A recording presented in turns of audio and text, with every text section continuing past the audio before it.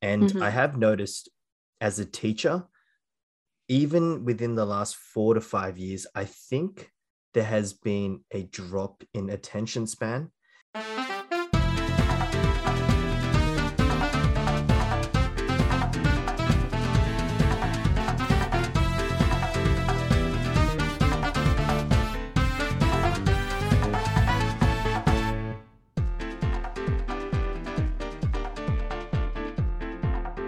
Okay, we are recording now.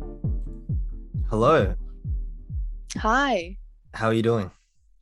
I'm doing all right, I guess you could say. Well, welcome to Safety Last. Thank you for agreeing to do this. I really do appreciate it. Do you prefer Olivia, Ollie, or Via, or I don't know? Yeah, What do you prefer? Olivia. Yeah, Olivia works just fine.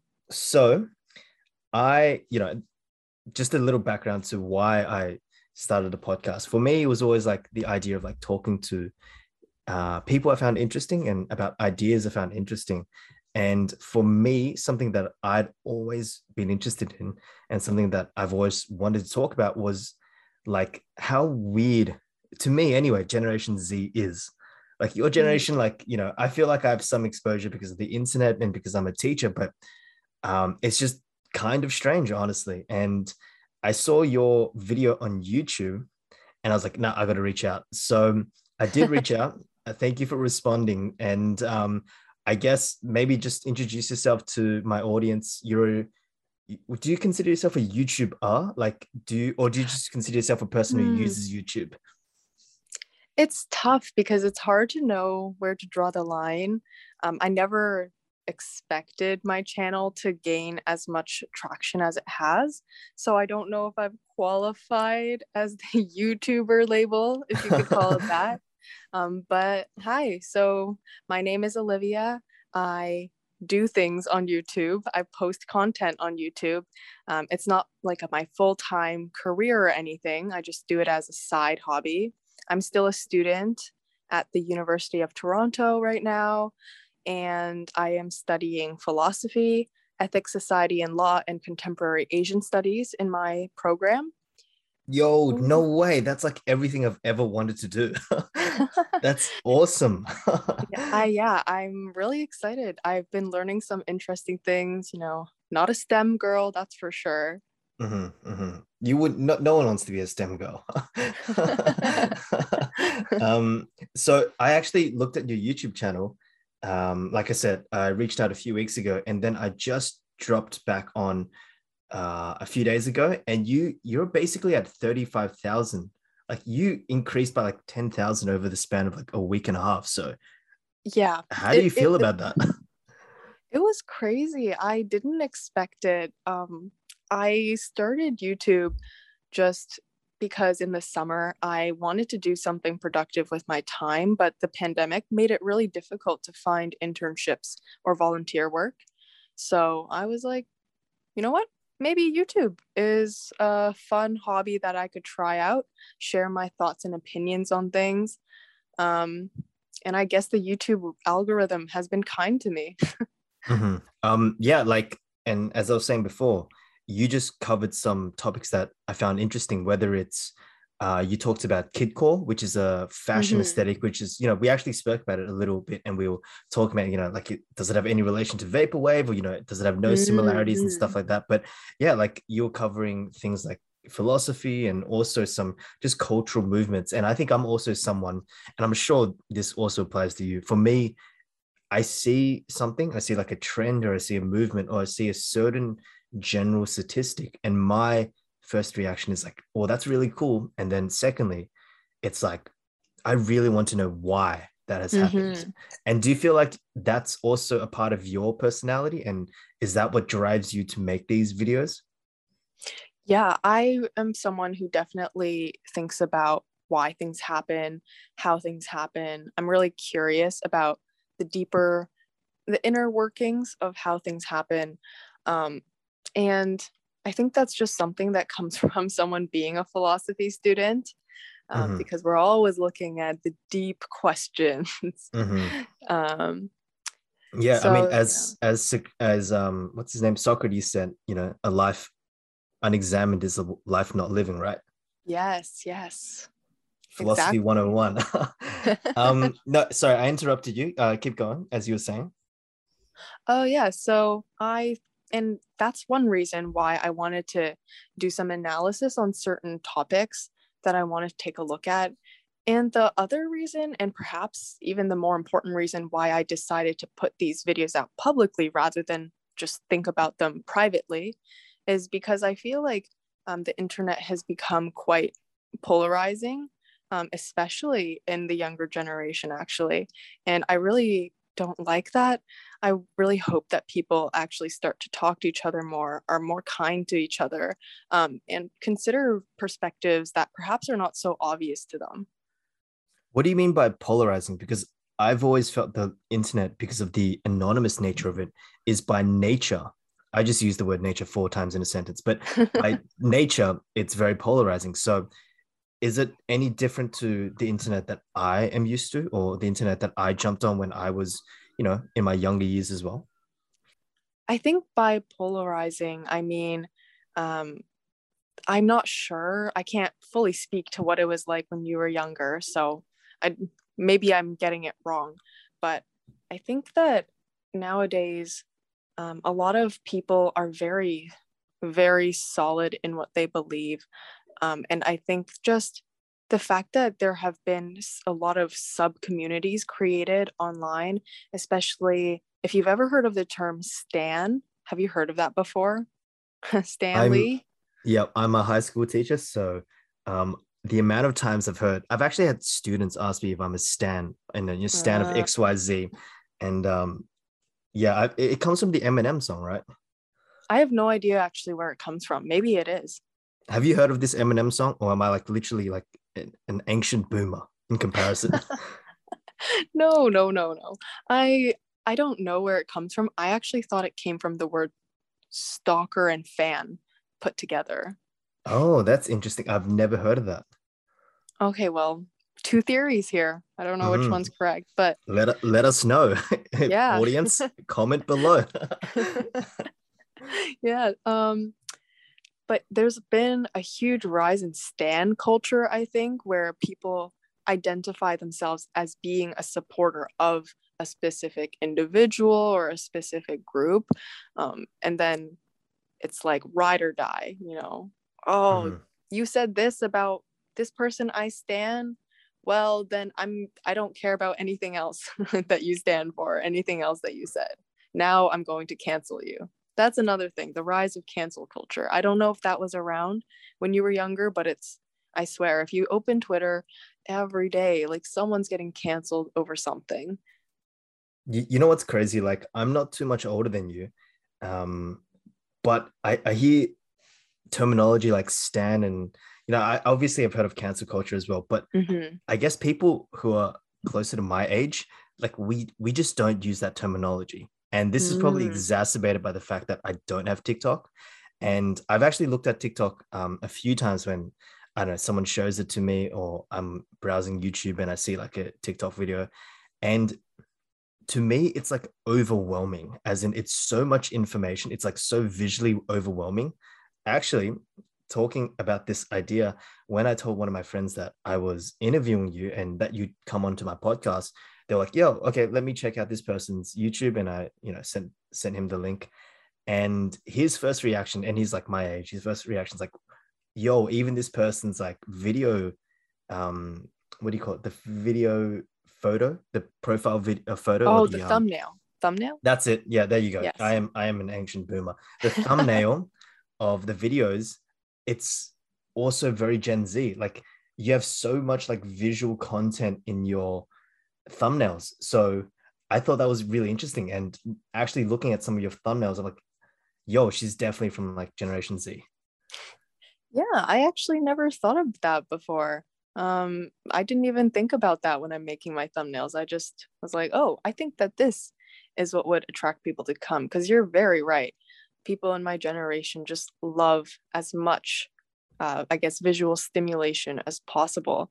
Mm, I don't know if you've ever seen any memes about this or seen videos on this, but there's this joke that is also true for a lot of people where you try to consume like 5 types of media at once just so that you stop your brain from producing a single thought.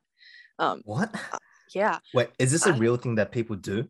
Yes, this is a real thing people do. They don't No way. they don't No consciously way. tell themselves, I'm going to stop my brain from working, so that's why I'm doing this. But they all know deep down that, some people, they'll have Netflix open on one screen, be playing video games on another screen, also be scrolling through like TikTok at the same time on their phone, doing all of these things simultaneously, because they don't want to Do they think. get a heart attack? Like, how is that like I don't. existentially possible? I actually don't know. I've never done it before. Uh-huh. That's I've actually never heard of that. Well, there you go. You learned There we something go. new. Yeah. Actually what's interesting is I do think, and I'm gonna sound like an old person, like, lecturing the younger generation, like, back in my day, etc. I'm not that much older than you, but what is interesting is I do teach people, I guess, closer to your age group. And I Mm-hmm. have noticed as a teacher, even within the last 4 to 5 years, I think there has been a drop in attention span. And Mm. I think what you were saying before, I think that's relevant because if you're exposed to so much media, it's actually hard to retain your attention. Um, if you have TikTok open and then you have like Instagram open and then you have a video game, Netflix, like you're just so overloaded. And for me, every time I search a video to play in class, I always look for 5 minutes and shorter because I think if it's anything higher, students are, I don't want to say they're unable to, but they find it quite difficult to pay attention.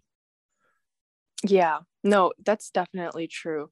But for example, my roommate actually, I like to do yoga sometimes at night, and it's like a 30-minute video. It's just quiet music in the back, and I'm following this lady on the screen for half an hour. And my roommate tries to join me. And I kid you not, after 1 minute, she goes, I'm bored. That is, the Buddha Yeah. just heard that sentence and just had like a heart attack just there. You're right. I'm so sorry. I'm so sorry, Buddha. But like I think the difference is a lot of people, a lot of the older generations will hear this and they'll go like, your generation is the worst. And this is Mm-hmm. something that always happens. But the thing is, I really think your generation can't be held accountable because it's simply the context. And if I was much younger, or if I was born in 2003 or 2005, I'm sure I would be exactly the same. Yeah, no, I think it's really hard, because we're always bombarded with media everywhere. And I guess this kind of relates to what I talked about in my video, but I think another reason why people just want to mindlessly scroll so much is that so many people in this young generation are constantly anxious about something, constantly worried about something. And so they don't want to face those anxieties and they just turn to, consuming media so that they can Mm-hmm. distract themselves instead. Mm-hmm. Yeah, I totally agree with that. I guess that segues pretty nicely to what I wanted to talk about and actually why I messaged you in the first place. So, your video was about Generation Z humor and how strange it is and how like particularly the old generations, they just find it almost inaccessible. And I actually agree with a lot of what you said, if not everything you said in the video. But from that, I wanted to actually talk about your generation, not just humor, but what it's like to grow up with the internet at your fingertips. Basically, from the day you were born, you and the rest of your generation had access to like the internet, YouTube, to Instagram, all these things almost immediately.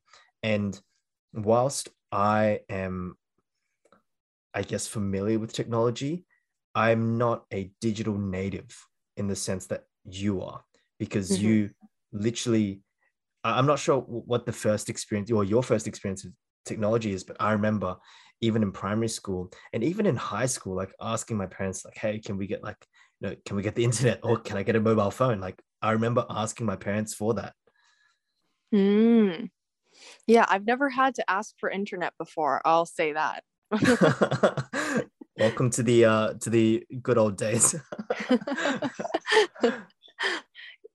Yeah, so I think growing up on the internet, like we mentioned before, there's like an oversaturation of information and media. So I think for one, what that means is that um, people always feel like they are comparing themselves to others, and as if there's this external observer always around them, even when they're not online or even when they're alone. Like for me personally, sometimes, why do I get dressed so nicely? I think it's because I feel as though when I go online, people always look so nice. And I feel like, oh, I have to meet that expectation as well. Um, it it becomes like part of your identity, this online world. It becomes hard to differentiate the two at this point. And Well, have you ever felt this need to dress up even when you're alone by yourself? so I don't think I usually do, but I know that some people do. And even if I don't feel the need to dress up when I'm alone, I'll admit I definitely feel better about myself when I dress Mhm, up, even when I'm alone. mhm. And if you were just doing things like going to the groceries or going to the library and you don't plan to meet anyone, is there still that pressure? And if the answer is yes, does it come from this idea that you're always being watched or surveyed, and that if someone whipped out their phone and recorded you, you wanted to look your best? Is that where that fear comes from? Yeah, I really think it is. Yeah, you're right. Because if I go out, I'm hoping that I don't see anyone I know if I'm not, looking presentable enough in Mm, my own eyes. Um, it's just, I think, because also growing up online, you tend to see, and I think you touched on this a bit earlier, but because everything is anonymous online, people tend to be more willing to say things that they wouldn't in real life. mhm. And it's just become brutal sometimes online, and you don't want to be on the receiving end of that. So, have you actually watched the animated film Perfect Blue? No, I By haven't. What is that? Okay, I highly recommend it. So it is, and to anyone else listening, Perfect Blue is by Satoshi Kon, who's one of the arguably the greatest animator or anime director of all time. And his film Perfect Blue talks about this person or this idol whose world becomes um, increasingly infused with the digital world. And from memory, it's actually been ages since I watched it. But the idol reads the fan diary of someone pretending to be her. So she has a fan who is obsessed with her, and then that fan keeps a diary pretending to be her. I don't know why he does this, but as she reads this diary and she becomes more and more engrossed in it, her idea of reality starts slipping and she Mm. slips in and out of both worlds. And it's actually really terrifying and it's really, really good, but highly recommend it. Perfect Blue. Okay, that is definitely on my to watch list now. Mhm.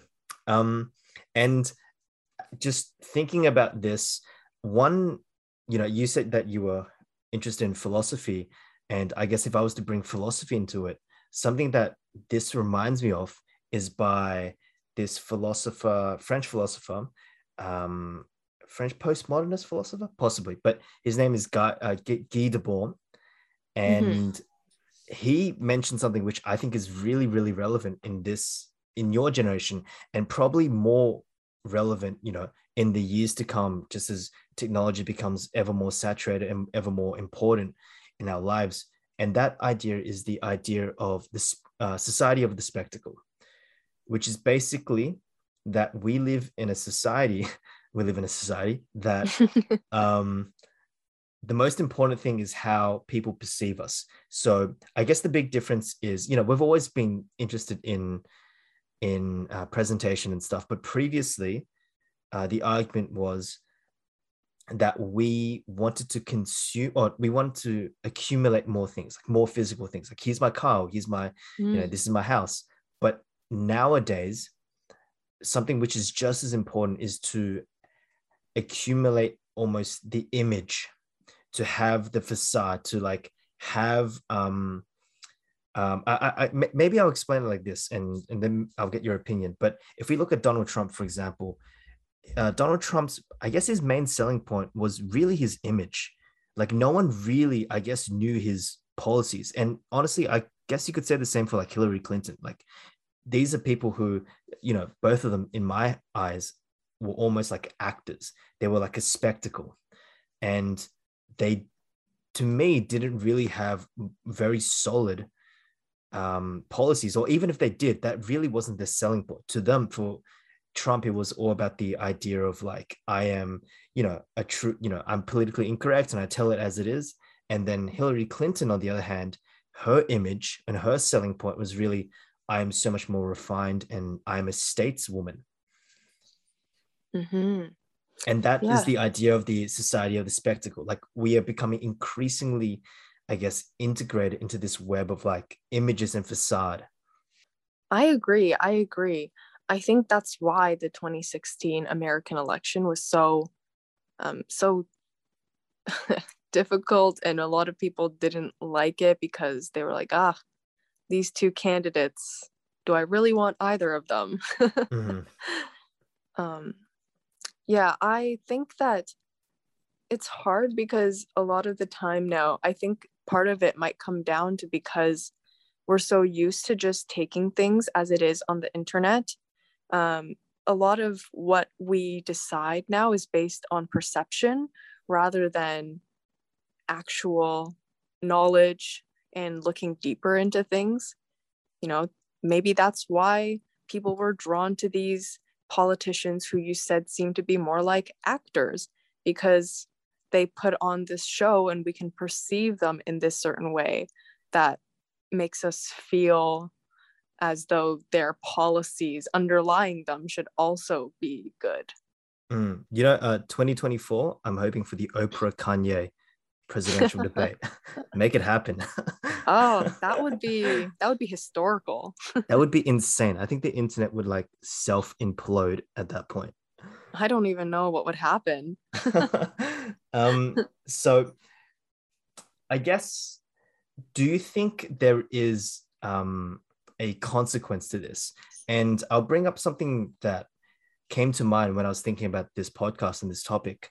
And I heard this actually in quite right wing, I guess, places, or just like YouTube videos. And I guess I just have an interest in politics. So I often, jump between quite left wing and then quite right wing and then quite centrist sources. And something they were talking about when it came to, what was it? I think it was either immigration or it was either like women's rights. It was, I don't know, something like pretty out Mm-hmm. there. And they said something like, us changing this family unit is the experiment, or yeah, something like that, because we've never really walked down this path before in civilization.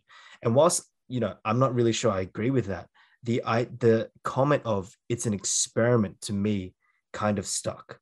And I feel like, in a way, that for your generation, and I guess you could say my generation, and definitely the generations that come and that follow, like what is it like to be born with a mobile phone in your hands? And what would that actually do to like our psyche and our attention span and our mental health and our physical health? Like, how would this change how we date, how we look at family, how we look at romance? And I guess, like, how do you think your generation is different to mine? Apart from what we've said, which is that I think your generation is obviously a lot more tech savvy and just maybe even more saturated with media than I am. Yeah, I think that's really interesting to call it an experiment because in a way, I think Gen Z like to experiment a lot with their identity, um, because they're not really sure what to be or who to be. And I think that's why a lot of them tend to actually latch on to these aesthetics already pre-built for them to Mhm. assign themselves to. For example, kidcore, I am kidcore, or I am indie grunge, right? You like to put yourself in that box so you feel secure, like, oh, I know my identity in this sense. And I also think just because growing up on the internet You see so many different types of people. You're suddenly able to talk to people from all over the world, from all of having all of these different experiences. You open your mind to the different types of possibilities of what you can do or who you can be. So, for example, maybe back in the day, someone who was gay wouldn't have really known what that meant or how to tell if they were gay because they weren't able to talk to other gay people in a safe, open, non-judgmental space. But now online, you see you're able to go into those like different forums. You're able to converse with other people who share your same experiences. And so you're able to better understand yourself. Mm-hmm. And that's honestly the fracturing of the internet into subgroups, right? Mm-hmm. It's so easy to jump into a subgroup if you just Google, I don't know, gay Reddit or football Reddit or whatever it is. Like it's so easy to jump into subgroups. And to me, when I hear that, the first thing that comes to mind is that really seems to sever the link between identity and physical place. Like previously, you'd have to go to a place or a city in order to, jump into, for example, if you go to Korea or something like that, to, immerse yourself in Korean society. Or if you were really interested in, I don't know, rainforest or something, go to a specific area in the world with rainforest to immerse yourself into that culture, into that environment. But it really seems like more and more, and especially so with virtual reality, that physical space and culture is no longer interweaved like it was previously. Mm-hmm. Yes, that's definitely true. And I think there are definitely good sides to that, right? Like I Mm-hmm. don't have to go to China now in order to experience Chinese culture and my Chinese background. But at the same time, I just hope that people don't become too reliant on these identities to the point where that's all that they define themselves as, someone part of this identity and not an individual who belongs to all these different types of identity groups, but at the end is still an individual of their own right. So do you think the fact that these cultures and these subgroups and identities are so accessible, do you think that also means it's quite weak in the sense that people find it very easy because there's no physical restraint, there's no physical barrier to jump between subgroups? And do you think that, I guess, what do you think that does to like a person's psyche? Do you feel like that means that people in your generation see themselves as more like fluid and flexible than ever before, because one day they can browse Reddit skateboarding community, and the next day they can be looking at indie rock, and the next day they could be like on a 90s Nirvana binge? Do you feel like identity has become ever more replaceable and ever more accessible as well? And the downside being, or I guess it could be a downside, the downside being this identity isn't really ingrained. I find it hard to answer this question because I don't really know if there's an answer to this, because on one side I say yes, absolutely. It makes identity more fluid. You're seeing people, for example, I've seen a lot more people who are gender fluid nowadays on like TikTok and things in just recently. Like I don't think I've ever seen like a big attention put on gender fluid people, maybe even just last year.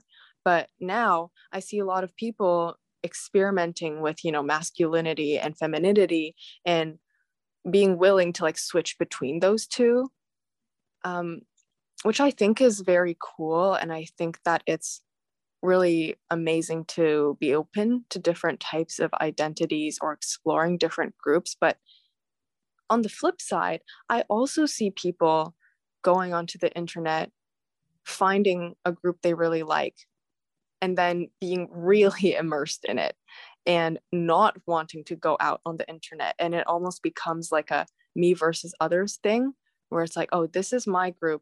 And now I can see who all of the people who aren't in my group are. Can you give me an example of this? Yeah, so maybe I guess it's something in fashion aesthetics where maybe now you identify as a, let's say, 90s grunge person. I don't know. You identify yourself as a 90s grunge person. And if you really, really buy into that aesthetic, I guess, then you look at all the other aesthetics and you're like, oh, I recognize that these all exist, but this is who I am now. So these other aesthetics have their like own way of life. I have my own way of life, and that's just how it is. You know what's interesting? I read this article ages ago, and so I can't tell you who wrote it, and I actually can't tell you the name of the article. So it actually seems like I've never read it at all. But I did read this article, many moons ago, and it Mm-hmm. talked about how this obsession with identity, which, by the way, I'm not just throwing at your generation. I'm sure that my generation was the same, and it's probably going to get increasingly Mm-hmm. stronger, as the next generation, I don't know, iPod after you guys, or generation iPhone after you. um, I I feel like that is really just accelerated hypercapitalism in the sense that Mm. you can link your identity to certain clothing and certain accessories that you can purchase. And I guess what that reminds me of, if I can tell this, short little story, is when I was in Japan, me and my friends went to this place called Sendai, which is a city, which is, I guess it's kind of the northern side of the main island. And there was this temple, this gorgeous temple 3 hours away. So me and my friends, we hired a rental car and we drove there. And, it was stunning, it was gorgeous, it was beautiful. But part of me recognized that that trip would have previously taken someone like 4 days, 5 days, a week to do. And the idea for that separation was actually only those who are like really dedicated to the Buddhist pilgrim would actually make that trip. And at the end, they were rewarded with this gorgeous sight. And to me, it almost felt like shortcoming that and being able to arrive there in like 2, 3 hours.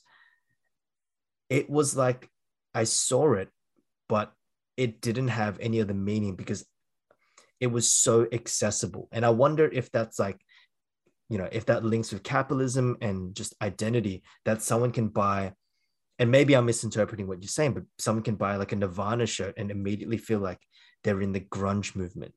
Is that, does that have any correlation of what you're trying to say? Yeah, no, definitely. I was nodding my head along to everything you were saying there. It's identity has definitely been very linked to what you have in a material sense nowadays. For example, that Nirvana shirt example is spot on.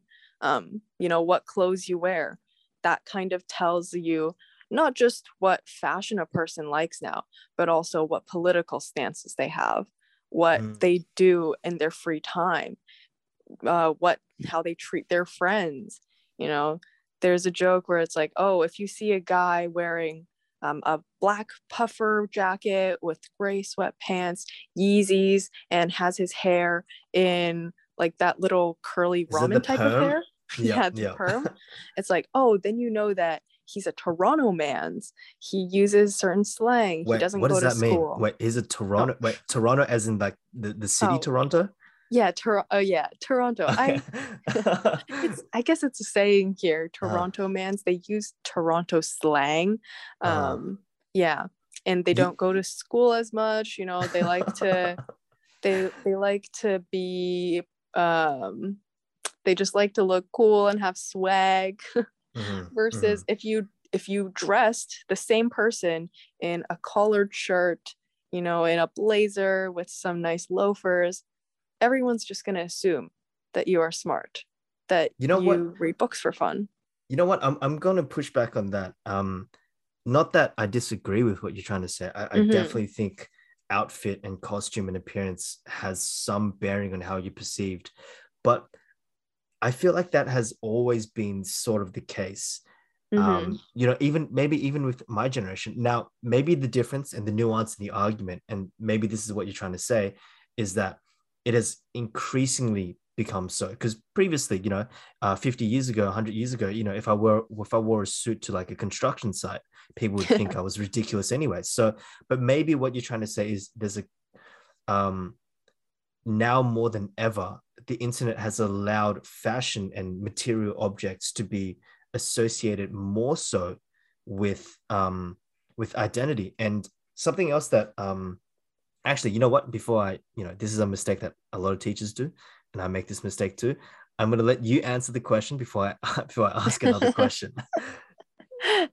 um, yeah, no worries. So yeah, you're right that it's always been this way, of course. But I think you explained what I was trying to say correctly, that it's been happening more and more, even with some little things that perhaps didn't matter as much.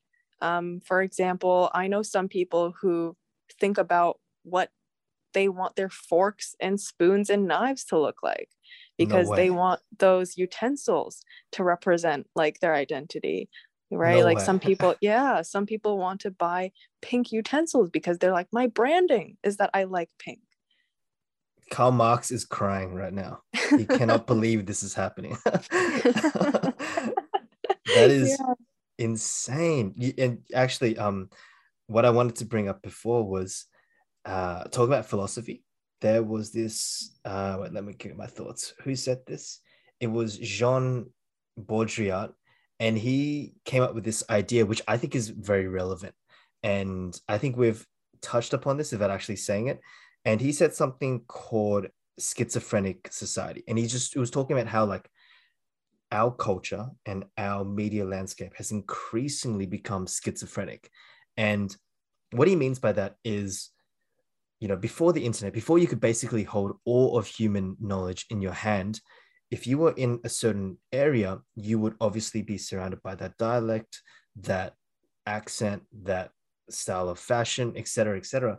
But the internet means that it's schizophrenic because you can literally scroll through media from every different subsection of society. And not only that, every different country in the world. Like I can flip over my phone and look at Spanish fashion. And then I can look Mm. at, fashion from Paris, or, like a film from Paris. And then I can jump to Taiwan, and then I can jump to Russia, and then I can jump to Canada. So that idea of a schizophrenic society, do you agree with that? Do you think you see that in your generation? Do you think it's schizophrenic? And do you think the media, or maybe even TikTok, is like schizophrenic?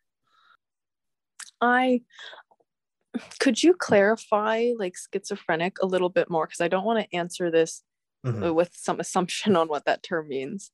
Mm-hmm. Schizophrenic in the sense that I think incoherent is probably the best word. Like, as in, you, for example, if you're reading a novel, like you simply read that novel and then you get from, point A to the end, and then, that's a coherent source of literature. But Mm-hmm. schizophrenic would be in the sense that if you inserted like different symbols and different words and different ideas into it, so it's no longer a single piece of text. It's almost got so much intertextual references from outside, Mm. that it's almost like no longer a coherent. So, for example, if we, just imagine we flip it, we turn on a switch, and then we jump back to 16th century Russia, and we live in a village. Like, we are surrounded by a single unbroken coherent culture. And this is not a comment on whether, that culture is good or bad, but in the sense that it's dominant because we don't have the ability to move to other places, and we don't have the internet to listen to, for example, K-pop in 16th century Russia. But nowadays, because we have so much access to different things, we walk through a schizophrenic society that is so much intertextual references from, different places. And thus we get almost burdened by this schizophrenic narrative, or this schizophrenic media landscape. Does that make sense? Yeah, I think I understand what you're getting at. And actually, when you brought up how there's so many like intertextual references, I don't know if we should segue into this yet, but if we're Mm-hmm. not, I'll still mention it. The I had like this one Gen Z meme that I had Mm-hmm. selected to show you. Mhm. And it actually relies on the fact it relies on knowing other memes and other references in order to understand this. And I feel like that's the way it is for a lot of memes or a lot of humor nowadays, where it's like, oh, you have to be up to date with what's going on everywhere, not just in your own little local environment, but because I guess, as you said, you can hop to whatever now, right? You can watch a Spanish film here, then go off and learn about Japanese fashion over there. Um, there's this like expectation to just be up to date with everything, and it can get a little confusing sometimes. Um, and I think perhaps I could be wrong, but this is just a little theory. Perhaps this is why there is like this, it's so hard to not be canceled because there's an expectation to be quote unquote woke, to know everything in the world. Mhm. But it's hard, especially when it's incoherent, like a schizophrenic society. You can't understand everything, especially when it's given you to you in like pieces, right? You might see one TikTok about something, but you don't have any context behind this like 1 minute video outside of it. Do you think this fear of being cancelled or being doxxed or just revealed to be a bad person or whatever, is that a big fear in your generation? I think that it is. And if people don't think about it that much, then they probably are confident that they won't get canceled because they'll just say what people like. I don't know if that sounds too harsh, but it is a worry that I have, I guess. But I think that's because of the nature of the content that I post. Mhm. That is true. Yeah, it is quite political and philosophical, and it does mention a lot of like cultural stuff. I wanted to bring up, let's talk about humor. That's actually a great place we could segue to. Um, I'm going to talk about some of my experiences, and I'd love to hear, any input, any comments, or any stories. In particular, stories would be great. But as a basketball coach from my previous school, um, I had to ride the bus with the students to the basketball games, and what I noticed was in that short period of time, actually not a short period of time, it was like 3 years, but students would constantly be singing like these internet like meme songs. So um was it the Frozen became very popular. Also, they sung Gangnam Style a few times, and Frog on Mm. no, no wait, no, what's it called? You know, I'm not gonna sing it. I'm gonna sound ridiculous if I sing it, but take me home to like something road, or take me home, um, that whatever that is. I have no idea okay. what do you know what I'm talking Is it about, Old that song? Town Road? Are you talking about? it, No, I, it Take Me Home. Oh, um Country Road, like that that's song? it. Yeah. Yeah, Okay. that's it. And to me, like, the joke was, because these, especially that song, that's like 40 years old, right? The joke was like, it had almost been colonized by the internet, or it had been assimilated into the internet, into this like wider joke, and they would sing it. But if someone who was like 50 listened to it, they would think they were singing it in earnest, that they were Mm. actually singing it. But I guess to me, and I'd like to get your opinion on it, like, the joke was to sing a song that was sort of popular, but to do it in a way which is ironic. And only people who knew it was ironic knew that that was the joke. Yes, I actually have a very similar example to this. With the song, where it goes like 雪花飘飘, because everyone started using it ironically online as a meme, and it's actually a very beloved song for people like my parents back in China. They genuinely like that song. And I remember when I first told my parents about it, or when I showed them like funny songs, funny videos using that song, they were very confused. They were like, what's so funny? Right? Like, this is just the song that we would listen to when we were younger. And it's really interesting because it seems as if the humor behind like this song is not in the song, but it's in the fact that there are other people who understand it's ironic. And if there were no other people who understood that it was ironic or deemed it to be ironic, then that humor would also be lost. And I think another thing, I actually have a story I want to touch on, but I think another part of that joke is the fact that it's such a niche intertextual reference. Yes. Like you have, I don't know, you have this video that's like completely random. I don't know, Kobe Bryant, Mm-hmm. doing a fadeaway jump shot, and then you have that song playing in the background, and it's such a weird combination of like internet ironic humor. And as you said, if my parents were to watch that, they would be like, wait, why on earth did they put, this song over Kobe Bryant? Like, this is just bizarre. But for anyone who I guess is somewhat well versed with the internet, they're like, okay, it's ironic and it's like mocking, but the joke is, do you understand the meta reference Mm-hmm. underneath this? Like the joke isn't the fact that the song is playing. It's everyone knows that you play this song in order to signify, internet humor. Yes, exactly. And actually, just a story on that. Um, the previous school I worked at, shout out to anyone from the previous school that I worked at. It was had a huge East Asian student body. Now, a lot of the teachers were, I guess, Caucasian or not Asian.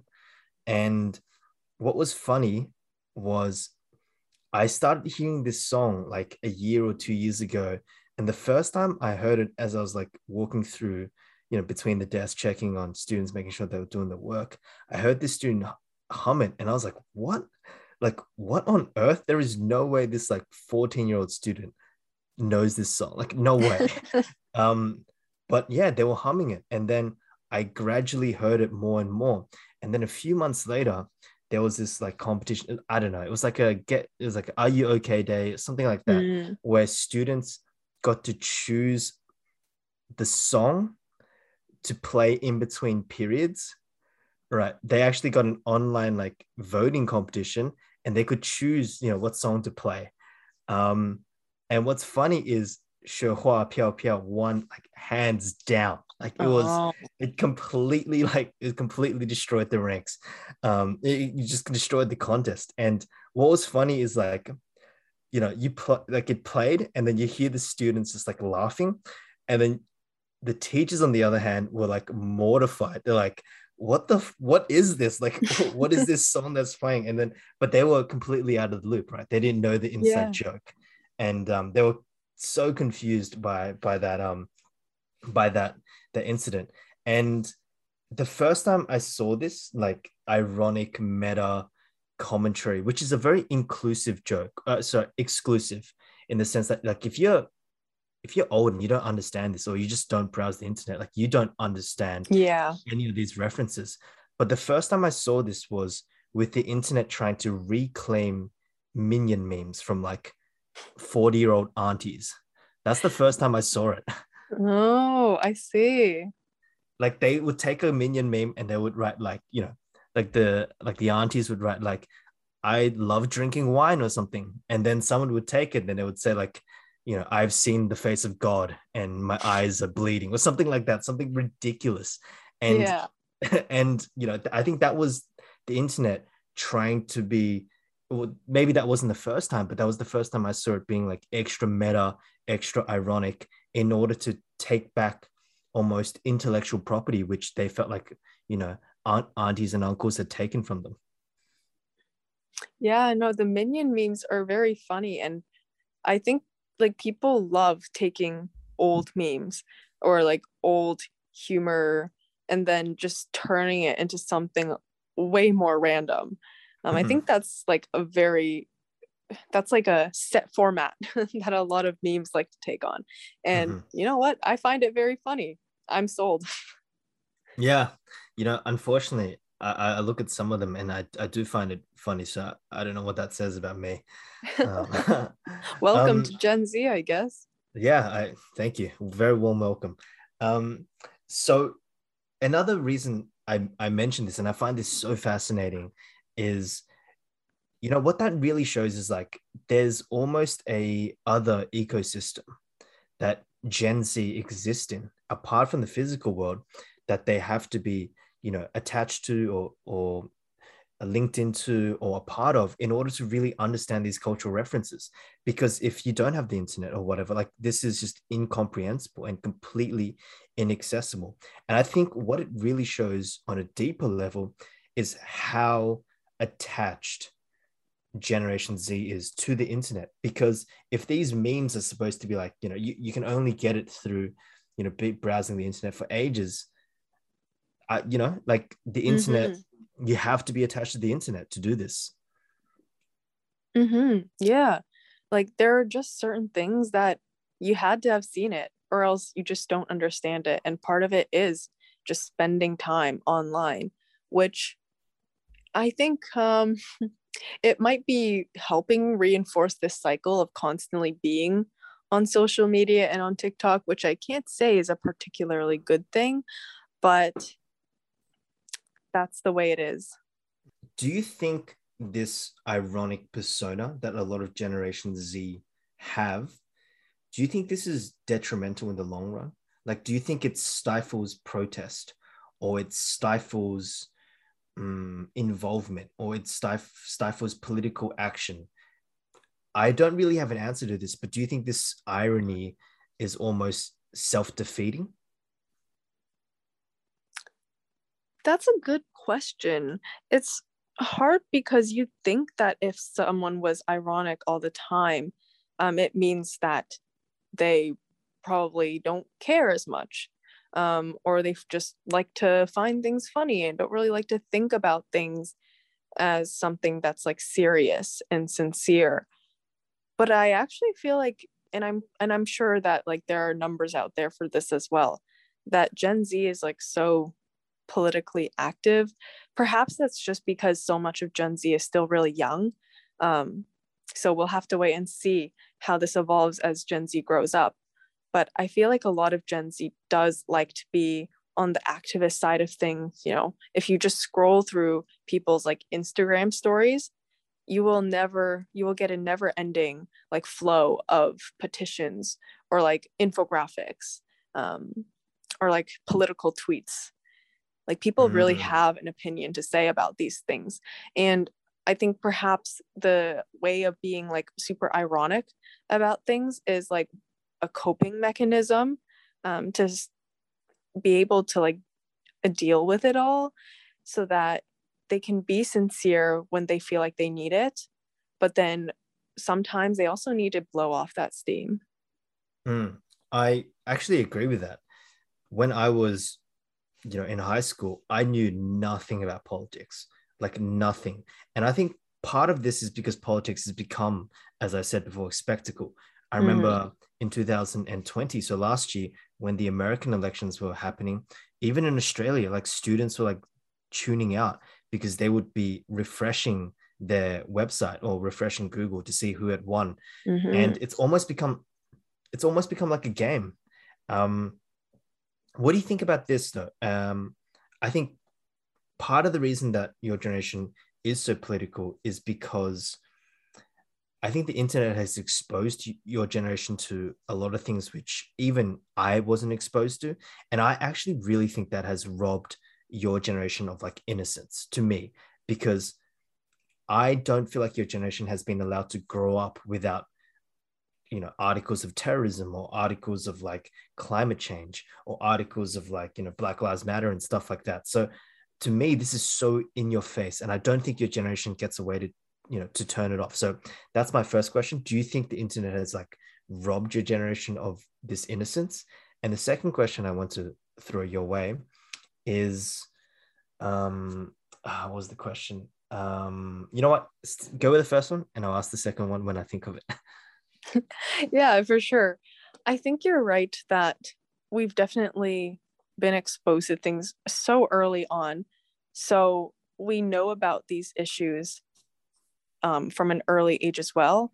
I don't know if it's a good or bad thing. I think it depends on what happens after our innocence is robbed, as you called it. Because if we are exposed to these issues happening in the real world, but then we have like healthy discussion about it, I think that's great. especially to start young and be aware of these things rather than being like stuck in a bubble and only finding out about all these issues when you grow up. However, on the flip side, if you are exposed to all of this information about these issues, and then rather than having healthy discussion about it, you have people telling you what to think, I don't believe that's really good, especially when you're so young and impressionable. And I actually remember the question I wanted to ask, which is, you were saying that a lot of times if you go on Facebook or Instagram, you'll find people advocating for a political party or a political stance. Do you think that has become what I read somewhere on the internet called slacktivism? This idea of like being able to be politically active in a way which is not really time consuming or threatening. And by extension, do you think politics and the constant use of politics in your generation, I'll just take your word for it because I'm not really scrolling through, you know, those stories, but do you think that it has also become an identity accessory? Like just like the person wearing the grunge Nirvana shirt, you know, advocating a certain political stance is a way to differentiate yourself as a person, as an identity. Oh, definitely. Definitely. People will make all types of assumptions about you based on like what identity you have. I remember there was this one TikTok I saw where someone was interviewing this like grandma on the street, and he had asked her, what is your favorite thing in the world? And she had said something like precious, like taking walks in the park or something. Mhm. And then he asked her, what is your least favorite thing in the world? And she answered with, Republicans. Mhm. And then the entire comment section was just flooded with people being like, oh my gosh, I stand this grandma, or that's going to be me when I'm older, Oh my or lord. oh, haha, she knows what's up, things like that. Mhm. Mhm. So yeah, it's definitely been like this identity label that you can put on, and people seem to know everything about you if you say like I am Democrat or I am Republican, I am, socialist, whatever it is.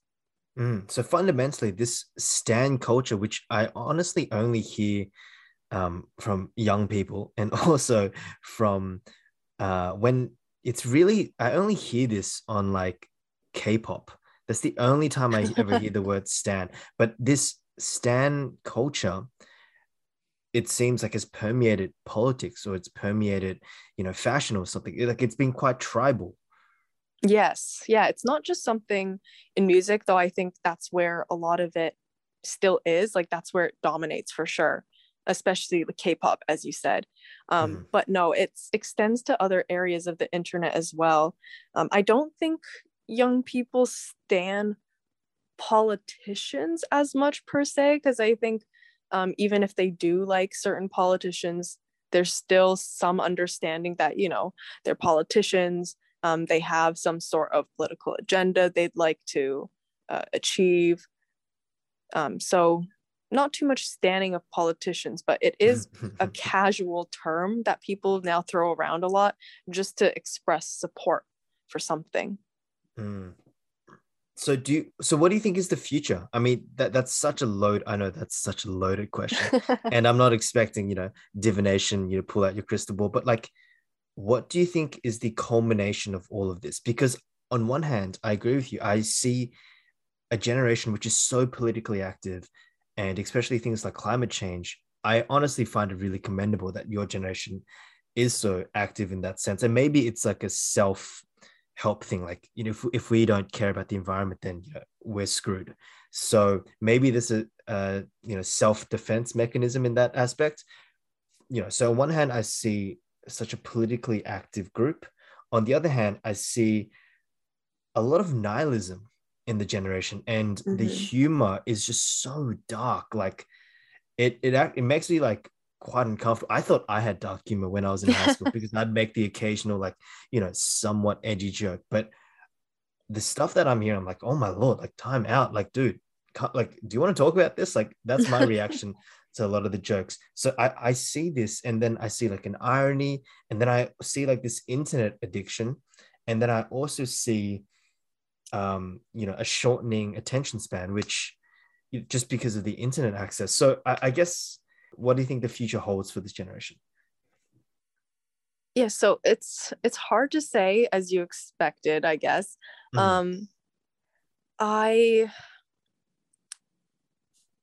I think that it's hard to tell because sometimes, and I guess this is something that's human nature, but there's a lot of contradictory um, clues as to what will happen. Like, I think in my video, I talked about how nihilistic humor, like the nihilistic humor that Gen Z has, um, is one, some sort of like coping mechanism to deal with all of this. But two, it also points to like the fact that they are acknowledging that these issues exist, how bad they are, and that they still have like some sort of hope to be able to solve it. Like, instead of just making extremely dark jokes and being like, okay, haha, when you have no friends, lol, or Mhm. something. um, they they make these jokes about like really awful situations, but there's still like a lighthearted sense to it. And I thought that perhaps that means our generation still has hope of changing something, or of something better in the future. But then after I published my video, I was reading through some comments, and there were quite a few people who were saying, no, I don't think we have any hope. I think we've given up. And I was like, oh, Wow, perhaps, yeah. that's so young. Like, and maybe if you look at the meme economy, I can't believe I just said that, but if you look at the memes that appear online, have you seen the one that is appearing more and more frequently, like my parents at 23 and then me at 23? Have you Oh, seen that? yes, I have seen those. Yeah, that's quite self-defeating, and it's also quite funny, but I think it points to this idea of stagnation, or this idea of being unable to move up or own property or have children because of economic issues, or Mm-hmm. climate change or something like that. So on one hand, I guess, as I was saying, just to go back to the question, I see such a politically active and such a politically in tune generation in ways that even my friends are not like that. And um and on the other hand, there's this real sense of apathy. So like it just seems like it's a conflicting Mm-hmm. battle. You have political intuneness and then apathy. Yeah, I think I worry too about this slacktivism, as you called it, which is why I'm not sure how things will turn out in the future, because um, people love to be activists online because, as you said, it is quite easy to just repost something on your story and call it a day. Um, but whether it will amount to anything is hard to tell because, in my personal life, I see a lot of people who will post things online, say things online, but in real life, they don't really do anything. They still continue to buy from fast fashion. They still continue to not recycle properly. They still drive because they're too lazy to walk. And that's not to say that if you do all of these things you're like evil or something. I don't consider you to be an evil person because you chose to drive instead of walk. But it's just, I hope that in the future I see more action online translating to the way that people actually live their lives. Mm. And by that comment, it almost seems like the online world has enough weight or enough like importance that one needs to keep their facade in the digital space, because that actually affects them in the real life. So there's almost like this need to foster this identity and to be this perfect person, this person that can't be cancelled online, so you don't feel the repercussions in the real world. Is that fair? Yeah, I'd say that's definitely fair. And I was just reminded of this because you were talking about how there's so many like memes about that are like self-deprecating, like, oh, my parents at 23 versus me at 23. And Mhm. I think that this struggle between feeling sorry for yourself, but also wanting to change things about the world and helping other people is just hard because people want to focus on themselves, but at the same time, they want to like solve climate change. Um, and it's just hard to, I guess, balance your time or like allocate your time onto how much you should do this or that. So, do you think there's, I don't want to use the word a cure because that implies this like magical, snap your fingers and then something happens. But do you think there is a way that we could, we've identified a few things that your generation, I guess, struggle with? And I just want to say this isn't your fault in the sense that you're always products of the context and stuff. And if I was your age, I'm sure I would feel very similar. But is there a way to, you know, I guess generate your generation more active, or just like, like what do we do? Do we just turn off the internet? Like, is there a way to I guess proceed? That's such a vague question, but I hope you understand what I'm trying to say. Yeah, no, I think I understand. And even though I had a lot of comments on my video saying like, no, we just have no hope anymore. I don't really think anything's going to change. I, as someone who's also part of this generation, do still have hope for things. And I believe that the internet is a powerful tool for good if you use it properly. Um, I think that like as people are like growing up, we're becoming more self-aware of things and we're able to like reflect on what we've done in the past. I know people in my like circle or at my school who do great things in their real life. And the internet is not just like some facade for them, but it's actually like a tool that they use to help forward their like goals and what they want to accomplish. So I think maybe, hopefully, I'm going to say hopefully, as we grow up, we develop like a consciousness, a self consciousness of what we've been doing. I, because I know we can't just shut off the internet. That's for sure. It's hard. I don't have answers either, to Yeah, be honest. it's. Hey, I've got two things. I've got two things I want to ask. Mhm. Um, we've been talking about your generation a lot, and obviously, when you put the spotlight on a generation, immediately you can see the positives and the negatives. But is there anything that you find strange about older generations, or even a younger generation? Is there such thing as a younger generation, the Generation Z? Is I'm there? actually okay. So I'm pretty sure that right now, Gen Z is defined as like 1997 to 2012. But Mhm, correct me if I'm wrong, but I'm pretty sure that's what it is. mhm. So I guess anyone born after 2012 is like the actual youngest generation, but they just Man, haven't what on developed earth would they enough. be? I generation. Like I I said, don't. Generation There's no iPhone. letter. There's no letter after Z. uh, mm, Yeah, I guess they are the youngest generation. So, but they haven't obviously grown up enough yet for like research centers to like study them long enough. So mm. we'll see. We'll see what What happens. what do you find like millennials to be strange, or do you find boomers to be strange? Yeah, is there, do you find anything different in older generations? I don't think I find any generation strange if you like look at the context they grew up in. Like I know I said that Gen Z humor is like absurd or random, but it makes sense for it to be that way if you like look Mhm, at the context that people grew up in. mhm. So yeah, I wouldn't call it strange, but there are definitely like differences in how you grow up and how you view the world. Though I don't want to say that the line between like how people view the world is like this rough, like this really definite line, like, oh, if you're a boomer, then you must like look at the world in this way. Or Mhm, if you're a millennial, then you can't possibly like understand the world the way Gen Z does. Like I don't think that's also fair to mhm, say.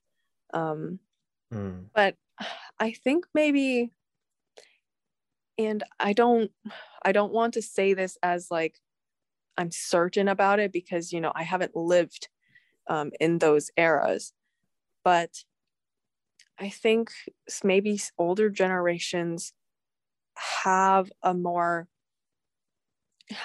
greater sense of like hope, or things that think that things will eventually work out, because a lot of horrible things haven't happened yet.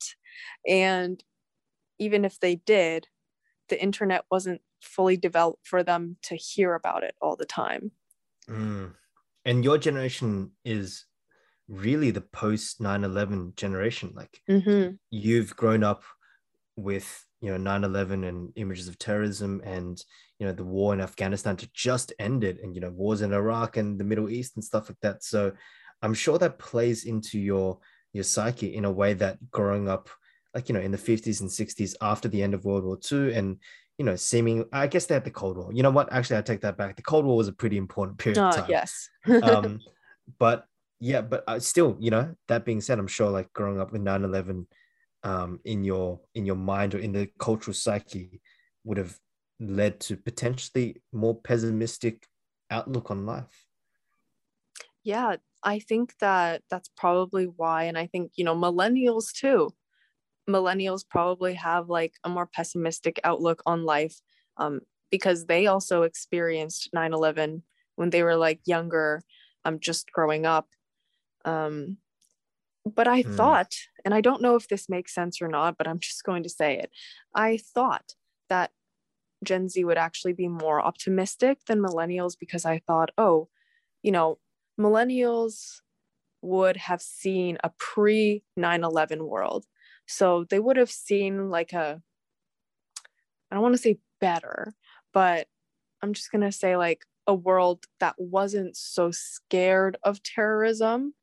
Mm-hmm. And then they saw 9/11 happen. And now from there on, it kind of maybe felt like things just went downhill, like 9/11, then Iraq Mm-hmm. war, then the Mm-hmm. economic recession, blah, blah, blah. Like things just keep going downhill. And Whereas for we haven't Gen even Z, mentioned the coronavirus. I mean, yeah, we've been talking for like an hour and a half, and we haven't even mentioned the coronavirus. So, sorry, go on. yeah, no, that like, right. Another thing that's happened never catches a break. Mm. Um, but for Gen Z, I was thinking like, oh, so when we were born, all of these bad things have happened and they have continued to happen. But I feel like that's why Gen Z might expect things to finally go uphill at some point.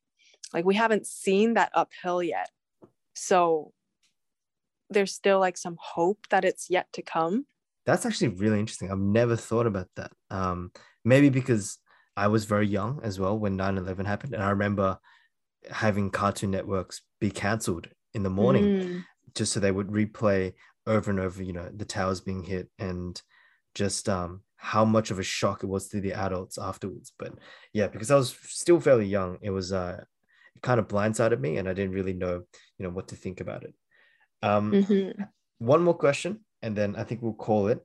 Um, what do you think your generation, the Generation Z, what do you think is your best attribute, or like something which you can say, for example, it could be, and I know we've like, thrown shade at it, but it could be the fact that you're so politically active, or the fact that your generation, more than any other generation before, are digital natives, so you know how to use the internet for petitions or something. So do you think there's something that your generation really brings to the table that gives it strength and power?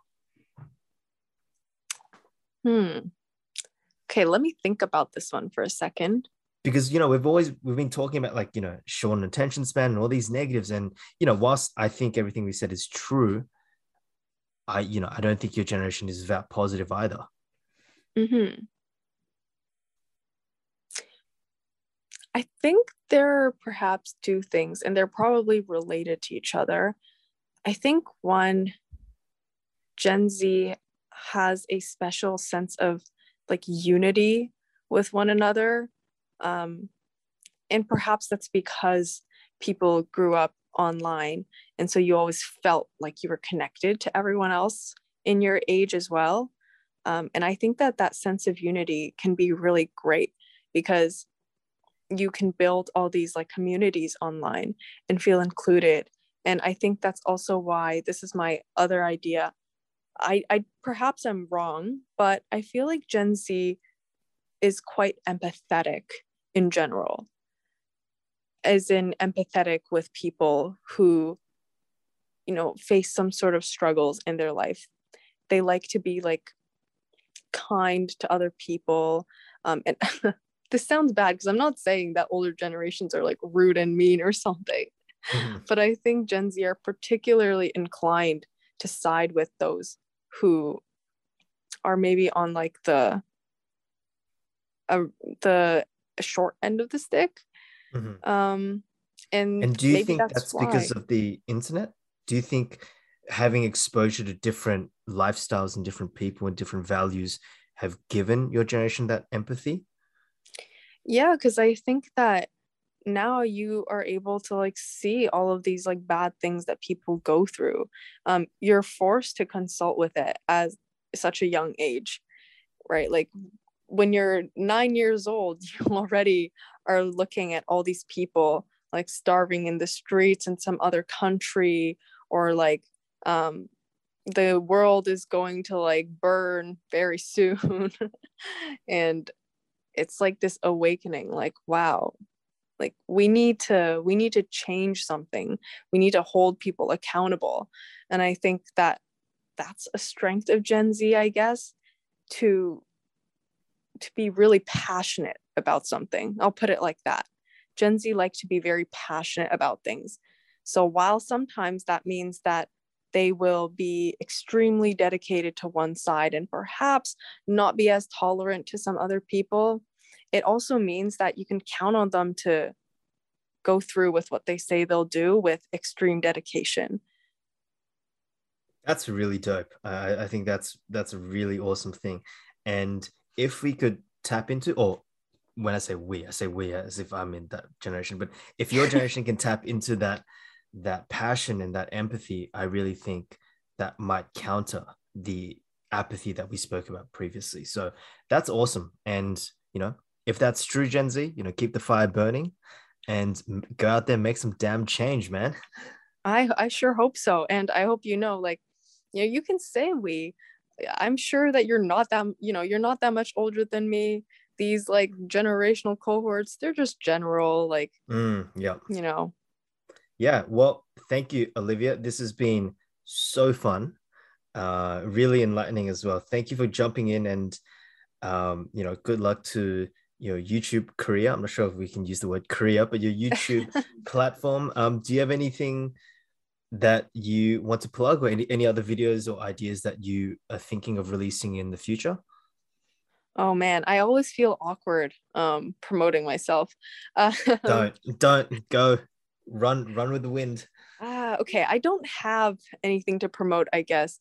I'll just say that I guess my next video, I think, is going to be, I think it's a touchy subject. I'm expecting some backlash on it, maybe. But I'm trying to find empathy for anti-vaxxers and anti-mask people. Because Oh, I think, okay. yeah, I think that it's become a very, very politicized topic. And I'd like to try and challenge some people to think about why people are anti vax, why people are anti mask, and if there's any way that we can have some understanding. Not necessarily you have to like share their belief, right? Like, I am fully vaxxed, I wear my mask everywhere. But that doesn't mean that I can't have some understanding for where they come from. And I'm hoping that this is a better route to solving this pandemic, or at least having it close earlier.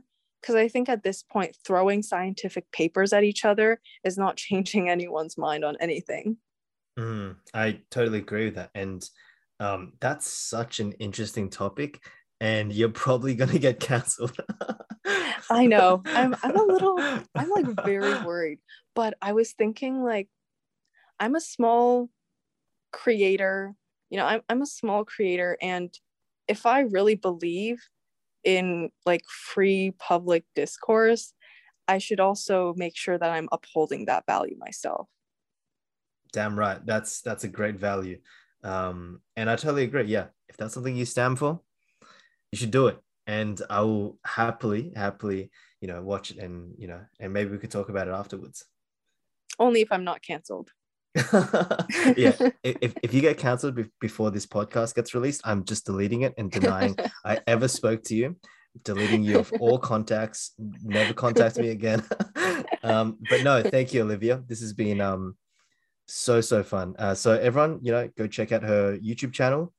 I'm sure you have an Insta. Yeah, you definitely do have an Instagram. Go check out her Instagram. And go stan Olivia. Oh my god, I can't believe I said that. Oh my god. I'm Well, cutting welcome. I guess I'm in Gen Z now. Anyway, Yeah, you are. Thank you so much for having me. This was really fun as well. yes, well, my pleasure, and we'll talk soon. Yeah. See you. Catch ya.